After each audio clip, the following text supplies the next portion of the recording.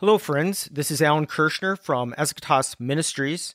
The impact of Bible Prophecy Daily has exceeded our expectations, with regular listeners downloading all over the world. If you are finding value in these podcasts as they help you prepare for our Lord's return, would you consider giving to Eschatos Ministries? Simply click the support button in the corner of the podcast website at BibleProphecyDaily.com. Your support will help us maintain the delivery of this daily, one-of-a-kind podcast. Thank you.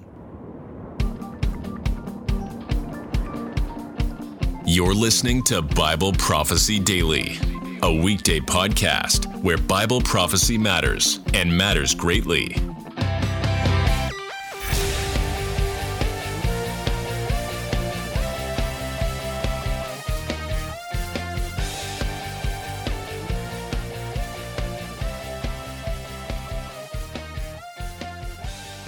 Welcome to part 4 of a multi-week study called A Bible Prophecy Timeline. This episode is called The Wars of the Antichrist. And for context, it fits on the timeline just after the temple sacrifices start and just before the palatial tents are set up, which we'll look at next time. It's interesting that in Revelation 13, part of the reason people seem to love and worship the Antichrist is because of his war-making capability. It says in Revelation 13:4b, and they worshipped the beast, saying, "Who is like the beast? Who can fight against it?" Some translations say, "Who can make war against it?" Note that this statement seems to be an apparent reverence. I submit that the reason these earth dwellers feel this way about the Antichrist in the end times is because he is casting himself as a defender, as a liberator. His inability to be defeated in battle, therefore, is it's a good thing from their perspective.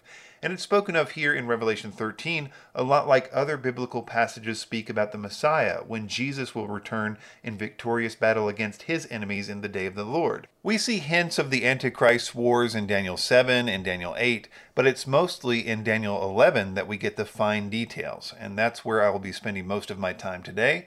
So let me explain some things about Daniel chapter 11. This is a huge prophecy from Daniel. It covers the 150 years or so after Alexander the Great's death, in which Alexander's 4 generals fought many wars for the Greek Empire, sometimes called the Diadochi Wars. It's so accurate of a prophecy and so detailed about the events in those days that many critics of the Bible say it must have been written after the fact, but there's no evidence of this. Starting at verse 21, it begins to talk about the deeds of Antiochus Epiphanes, who was a king of the Seleucid Empire.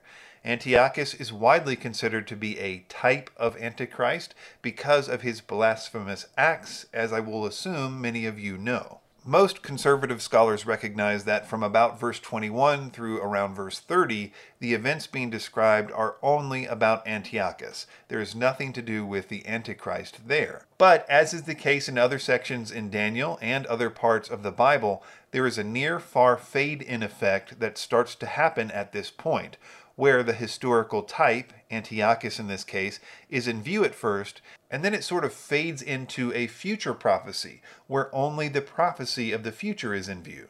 Most of what I'll be talking about today occurs in verses 40 through 45, which is firmly in the section that is understood by virtually every conservative scholar to be exclusively about the Antichrist.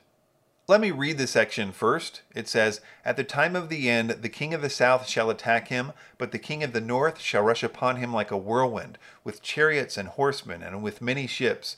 And he shall come into countries, and shall overflow and pass through. He shall come into the glorious land, and tens of thousands shall fall, but these shall be delivered out of his hand, Edom and Moab, and the main part of the Ammonites. He shall stretch out his hand against the countries, and the land of Egypt shall not escape. He shall become ruler of the treasures of gold and silver, and all the precious things of Egypt. And the Libyans and the Cushites shall follow in his train. But news from the east and the north shall alarm him, and he shall go out with great fury to destroy and devote many to destruction.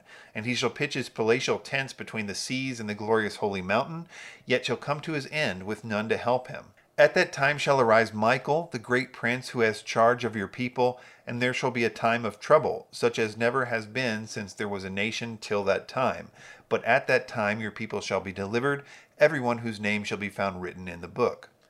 I'll start off by giving a brief overview of the way that I see this passage, and then I'll spend the remainder of the time trying to prove it from Scripture. I believe that because of the covenant that the Antichrist makes at the beginning of the 7-year period, the king of the north and the king of the south attack him.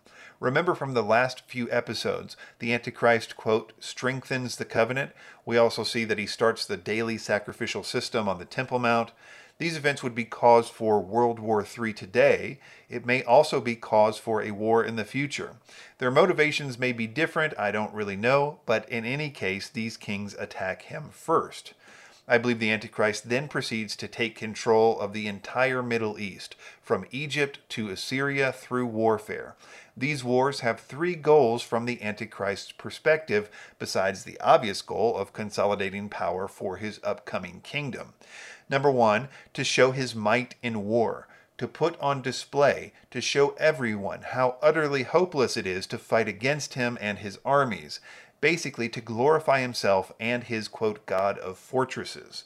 His second goal, to take control of all the lands that were promised to Israel by God, a key prophecy of the Messiah, that is to establish greater Israel, to make a, quote, highway from Egypt to Assyria. Number 3, if the Antichrist wants people to believe that the Messianic age is about to begin, then these wars are intended to serve as a false eschatological battle which precedes the Messianic age, in both Judaism and Christianity.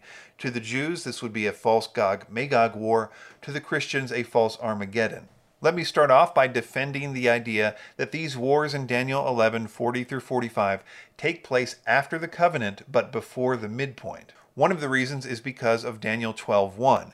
As most of you know, the chapter breaks in the Bible are not canonical. They were added in the Middle Ages. The chapter break between Daniel 11 and 12 makes some people miss the clear chronological connection, which is made plain by the phrase, at that time, in Daniel 12:1. Quote, at that time shall arise Michael, the great prince who has charge of your people, and there shall be a time of trouble, such as never has been since there was a nation till that time. At what time? Well, it could be general or specific. It could be just at the time of these wars, or it could be at the exact time where it says the Antichrist pitches his royal tents outside Jerusalem, but comes to his end. In the next episode, I will argue that this coming to his end is the apparent death and resurrection of the Antichrist spoken of in 2 Thessalonians 2 and Revelation 13 and Revelation 17, which causes most of the world to worship him as God, which precedes him sitting in the temple, declaring himself to be God at the midpoint. And some strong evidence of that is this phrase that Daniel uses, a time of trouble such as never has been since there was a nation until that time. Many of you will recognize that phrase as something that was spoken of in the Olivet Discourse by Jesus. It says, so when you see the abomination of desolation spoken of by the prophet Daniel standing in the holy place, let the reader understand. Then let those who are in Judea flee to the mountains. Let the one who is on the housetop not go down to take what is in the house, and let the one who is in the field not turn back to take his cloak. And alas, for women who are pregnant and for those that are nursing infants in those days, pray that your flight not be on the winter or on the Sabbath, for then there will be great tribulation, such as not been from the beginning of the world until now, no, and never will be. And if those days had not been cut short, no human being would be saved. But for the sake of the elect, those days will be cut short. Then if anyone says to you, look, here is the Christ, or there he is, don't believe it. For false Christs and false prophets will arise and perform great signs and wonders, so as to lead astray, if possible, even the elect. See, I've told you beforehand. So this time of trouble, such as never has been since there was a nation till that time, corresponds to, for then there will be great tribulation, such as not been from the beginning of the world until now, no, and never will be, which almost no conservative scholar would dispute is talking about the time just after the midpoint. Therefore, we can expect the wars of the Antichrist described in Daniel 11:40-45 to occur before the midpoint. Another reason I would suggest that these wars in Daniel 11:40-45 are before the midpoint is that the Antichrist, as we saw last time, is only given the authority over every tribe, people, language, and nation for 3.5 years, a clear reference to the time after the midpoint. Therefore, if he is fighting with the king of the south and east and north, Edom and Moab and the Ammonites, he clearly does not have that authority yet. Therefore, these wars must be before the midpoint. Another way to pinpoint the Antichrist's wars on the timeline is found in the Olivet Discourse, where we see the birth pains. We know that these events occur before the midpoint, as Jesus makes it perfectly clear in context. But to those of you that have recognized the connections between the events in the Olivet Discourse and the seals in Revelation 6, you know that the first few birth pains and the first few seals correspond to the beginning of the 7-year period, and both are a picture of the Antichrist conquering and making war, whether that's the rider on the white horse going out conquering and to conquer, or the first birth pains, which is false Christs and wars and rumors of wars.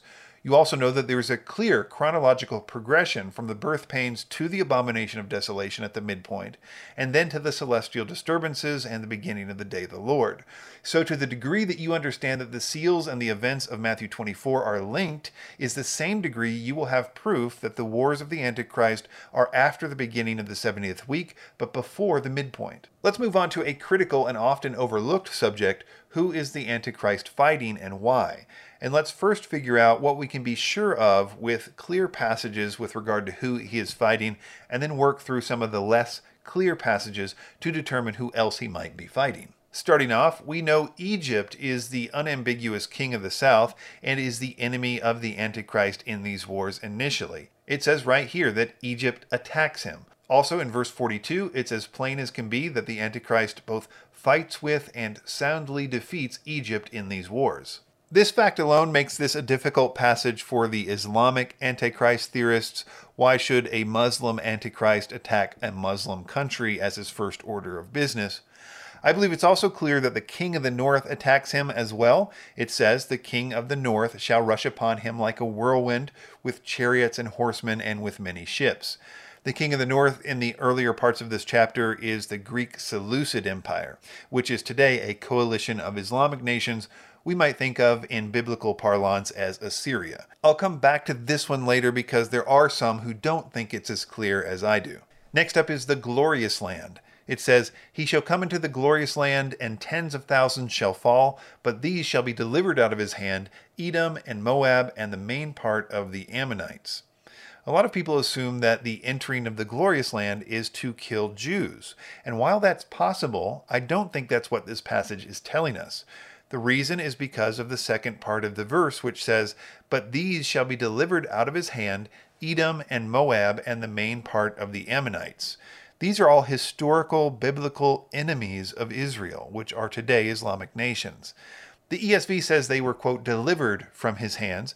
Other versions say they escaped from his hand. The underlined Hebrew word for being delivered seems to mean here the same thing it means in English, which is to escape from something. Every lexicon I checked translates it this way, that is, in a way that makes it clear that these groups were being pursued by the Antichrist as enemies, but were able to slip away. If this is true, we have two data points to help with our interpretation. Number one, the glorious land which he enters and destroys people in apparently includes vast areas around modern Israel, like the majority of Jordan. So while I'm sure that the glorious land must include Israel, it certainly is not limited to what we would think of as Israel. Number two, the Antichrist is attempting to kill local enemies of Israel explicitly with this offensive. It may be that he also kills Jews here, but we are not told that. All we know for sure is that he is attempting to kill Edomites, Moabites, and Ammonites, but is unsuccessful. I think this military move of the Antichrist in the glorious land is attempting to root out not just the large macro enemies of Israel, which we saw in the previous verse, like Egypt and Assyria, but the micro enemies as well, what we would think of as the Palestinians or Philistines on the coastlands, and of course Edom and Moab. I think an important passage to interpret this is found in Isaiah 11, which is one of the only other places in the Bible that these nations are mentioned together. There you will see a prophecy of the Messiah, and it's one of the more clear passages about the millennium. But we also see a picture of the battles of the Messiah, in which he defeats the enemies of Israel, including Egypt, Assyria, Edom, Moab, Ammon, and the Philistines, in battle to prepare the world for the kingdom age, a prophecy which has yet to be fulfilled. To set the stage, I'll start at verse 8. "The nursing child shall play over the hole of the cobra, and the weaned child shall put his hand on the adder's den. They shall not hurt or destroy in all my holy mountain, for the earth shall be full of the knowledge of the Lord, as the waters cover the sea. And that day the root of Jesse, who shall stand as a signal for the peoples, of him shall the nations inquire, and his resting place shall be glorious. And that day the Lord will extend his hand yet a second time to recover the remnant that remains of his people, from Assyria, from Egypt, from Pathos, from Cush, from Elam, from Shinar, from Hamath, and from the coastlands of the sea. He will raise a signal for the nations, and will assemble the banished Israel, and gather the dispersed of Judah from the four corners of the earth. The jealousy of Ephraim shall depart, and those who harass Judah shall be cut off. Ephraim shall not be jealous of Judah, and Judah shall not harass Ephraim. But they shall swoop down on the shoulder of the Philistines in the west, and together they shall plunder the people of the east. And they shall put out their hands against Edom, and Moab, and the Ammonites shall obey them. And the Lord will utterly destroy the tongues of the sea of Egypt, and will wave his hand over the river with scorching breath, and strike it into 7 channels, and will lead people across the sandals. And there will be a highway from Assyria for the remnant that remains of his people, as there was for Israel when they came up from the land of Egypt. There are many such prophecies in the Bible about this pre-Messianic age battle. The idea is that rooting out the micro and macro enemies of Israel from the land, something that was never really done in Joshua's day but was commanded to be done, will finally be accomplished by the Messiah. This will restore the so-called Greater Israel, which is the land that was initially given to Abraham, which is from Assyria to Egypt. And this highway from Assyria to Egypt is a consistent theme to refer to the geography of the Messianic age. To put it another way, no conservative Torah-believing Jew would believe that the Messiah has come and the Messianic age has begun unless this entire Middle East basically is under the control of the Messiah. And I believe it's as clear as day that that is exactly what the Antichrist is attempting to fulfill in these wars in Daniel 11. One quick sidebar is that I think one of the reasons that this prophecy may have been given is to provide future peoples with a way to prove that the Antichrist is not the Messiah. In Isaiah 11, the Messiah is supposed to conquer Edom, Moab, and Ammon. It's a critical part of the prophecy. And yet the Antichrist, we are told by Daniel, is not going to be able to do so. They are delivered from his hands, possibly providentially. Some think it has something to do with those who hide in Petra, but in any case, he can't do it. And I think it's going to be one way to prove that he isn't who he says he is.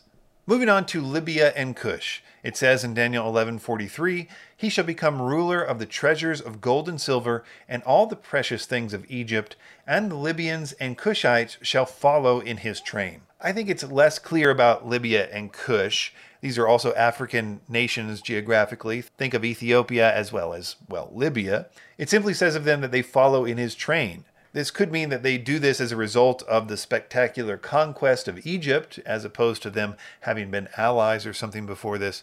I think that every commentary I have on this assumes that this is a picture of their capitulation as a result of his conquest of Egypt, though they could also be a part of the many countries that the Antichrist was said to conquer as well. Next up, we have this news from the north and east which troubles him. We're not told where this is, and it's kind of difficult to speculate with no other information, but we are told that it results in the annihilation of many people. Here again, I think that at least one reasonable takeaway on this point is that those who he kills here are not Jews. It's hard to imagine how news from the East would be seen as Jewish people. So if I do nothing here today, realize that the Antichrist is busy with killing Gentiles before the midpoint of the 7-year period. Okay, so let's back up and talk about the King of the North debate from the first part, from verse 40. Remember I said that I think it's clear that along with the King of the South, who is Egypt, the King of the North also attacks the Antichrist. The verse reads like this: "At the time of the end, the King of the South shall attack him, and the King of the North shall come against him like a whirlwind, with chariots and horsemen, and with many ships, and he shall enter the countries, overwhelm them, and pass through." Because the grammar is not quite clear as to who him is referring to here, there has arisen a division on how to interpret this verse. But pretty much all sides recognize that the grammar could go either way, so we need to find other criteria to determine the truth of this. The two main theories are sometimes called the three-king theory and the two-king theory, and there are really good scholars on both sides of the issue. On the one hand, you have the three-king theory, which sees there being 3 subjects in verse 40, the Antichrist, the King of the North, and the King of the South. So it would read as follows: And at the end time, the king of the south will collide with him, the Antichrist, and the king of the north will storm against him, the Antichrist. And he, the Antichrist, will enter countries, overflow them, and pass through. So in this reading, the king of the south attacks the Antichrist, then the king of the north attacks the Antichrist, but the Antichrist defeats them both. The two-king theory has only two subjects in view. This is because they see the king of the north as the Antichrist. So it would read like this. At the end time, the king of the south will collide with him, the king of the north / Antichrist, and the king of the north, the Antichrist, will storm against him, the king of the south. And he, the king of the north, will enter countries, overflow them, and pass through. In this reading, it would be saying that the king of the south attacks the king of the north, who is also the Antichrist, but the king of the north, who is also the Antichrist, attacks the king of the south as well, and the Antichrist will be victorious. So if you are a three-king theorist like me, you think that both Egypt and Assyria attack the Antichrist in Daniel 11:40. If you are a two-king theorist, you think that the Antichrist, who is the king of the north, is attacked by Egypt in Daniel 11:40. Some of the reasons I hold to the three-king theory are that the pronouns he and him would be inconsistent otherwise, and I'm going to quote here from J. Paul Tanner. In Daniel 11:40, the pronouns on the prepositions marking the recipient of the verbal action are quite out of keeping with the way the hostilities between the two kings were previously described in the chapter. What I mean to say is that elsewhere in the chapter, whenever an assault by one of the kings against the other was mentioned, the one who was the object is specified by his full title, not merely a pronoun. In light of this characteristic writing style of the author, the him is more likely the same referent in this verse, namely the king of the preceding paragraph, i.e. the Antichrist. This favors the three-king theory. Basically, the three-king theory has the distinction of being the way that you would naturally read the text, in my opinion. The two-king theory, I think, requires a teacher to tell you what is meant. However, I have compiled the arguments as well as my responses to those arguments for the two-king theory as well, just to be thorough. One of the arguments for the two-king theory is that people will say, well, if the three-king theory is true, it would mean that the North and South are allies all of a sudden. Joel Richardson, a proponent of the two-king theory, argues that in the three-king view, the king of the North and the king of the South have become allies, a point that he strongly disagrees with.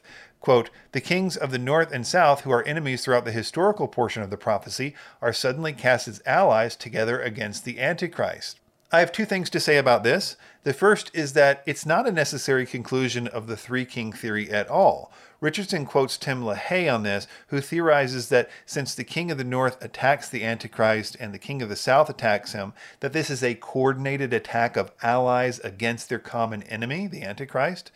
That view is assumed by LaHaye, but the text certainly does not say that they are coordinated joint attacks against the Antichrist or that the two kings are allies in any way.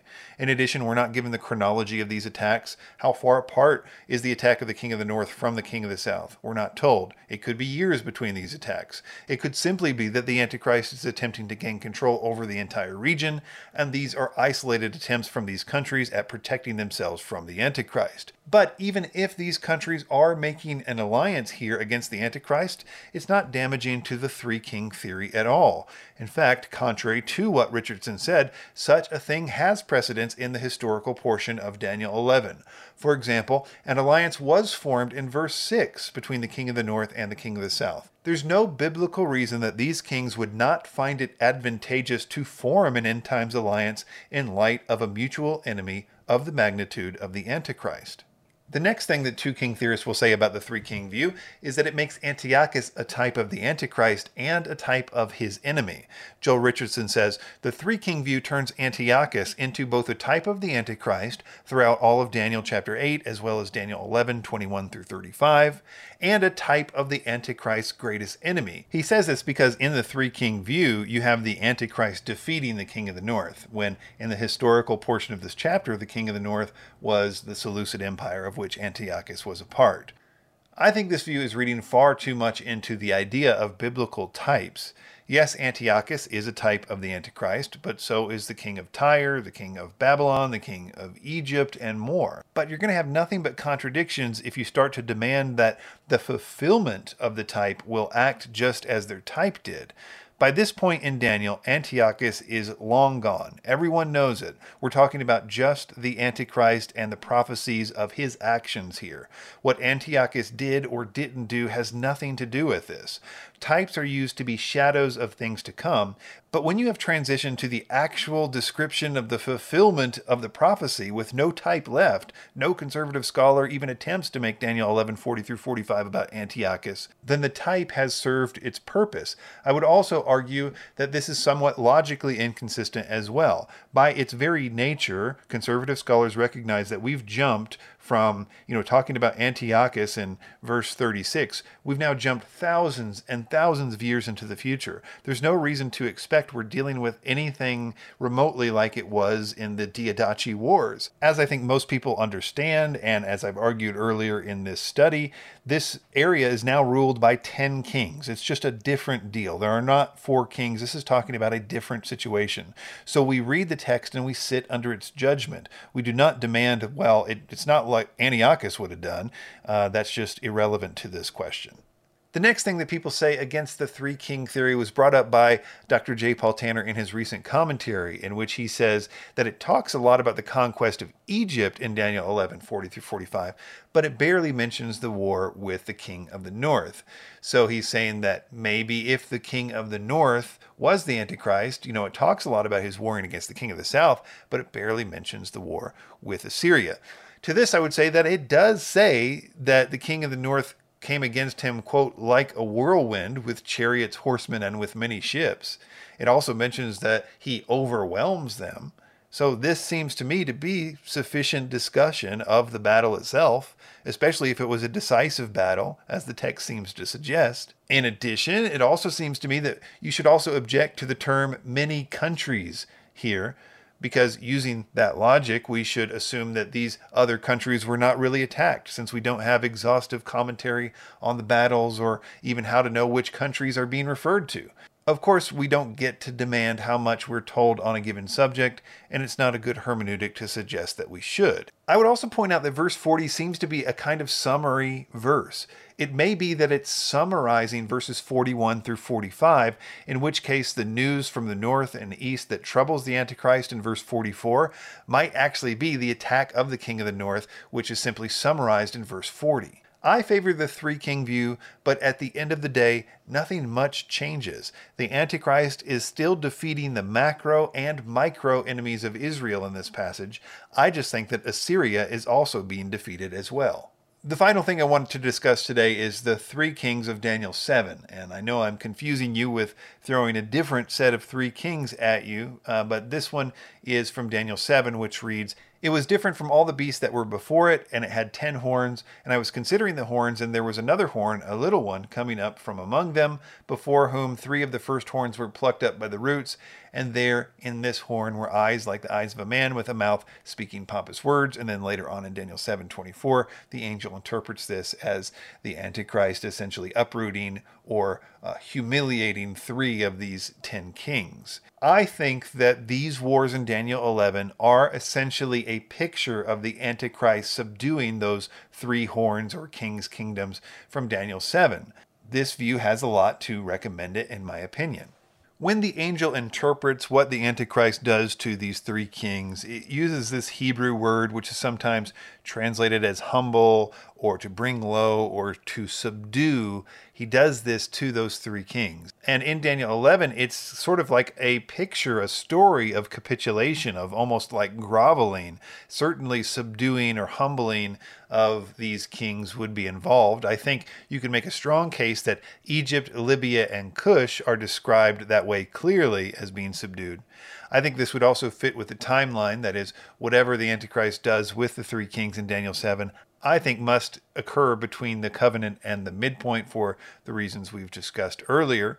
In my opinion, the 3 kings could be Egypt, Libya, and Cush, but I lean towards the idea that the 3 kings are Egypt, Assyria, and whoever the king of the east is. But it should be said clearly that there's no hard evidence that I can see that the 3 kings mentioned in Daniel 7, which will be subdued, are necessarily the people that are defeated in Daniel 11. It's only a theory, but I think it's a pretty good one. Thanks for listening to Bible Prophecy Daily. We hope you learned something valuable today. Be sure to subscribe wherever you heard this podcast so you never miss an episode.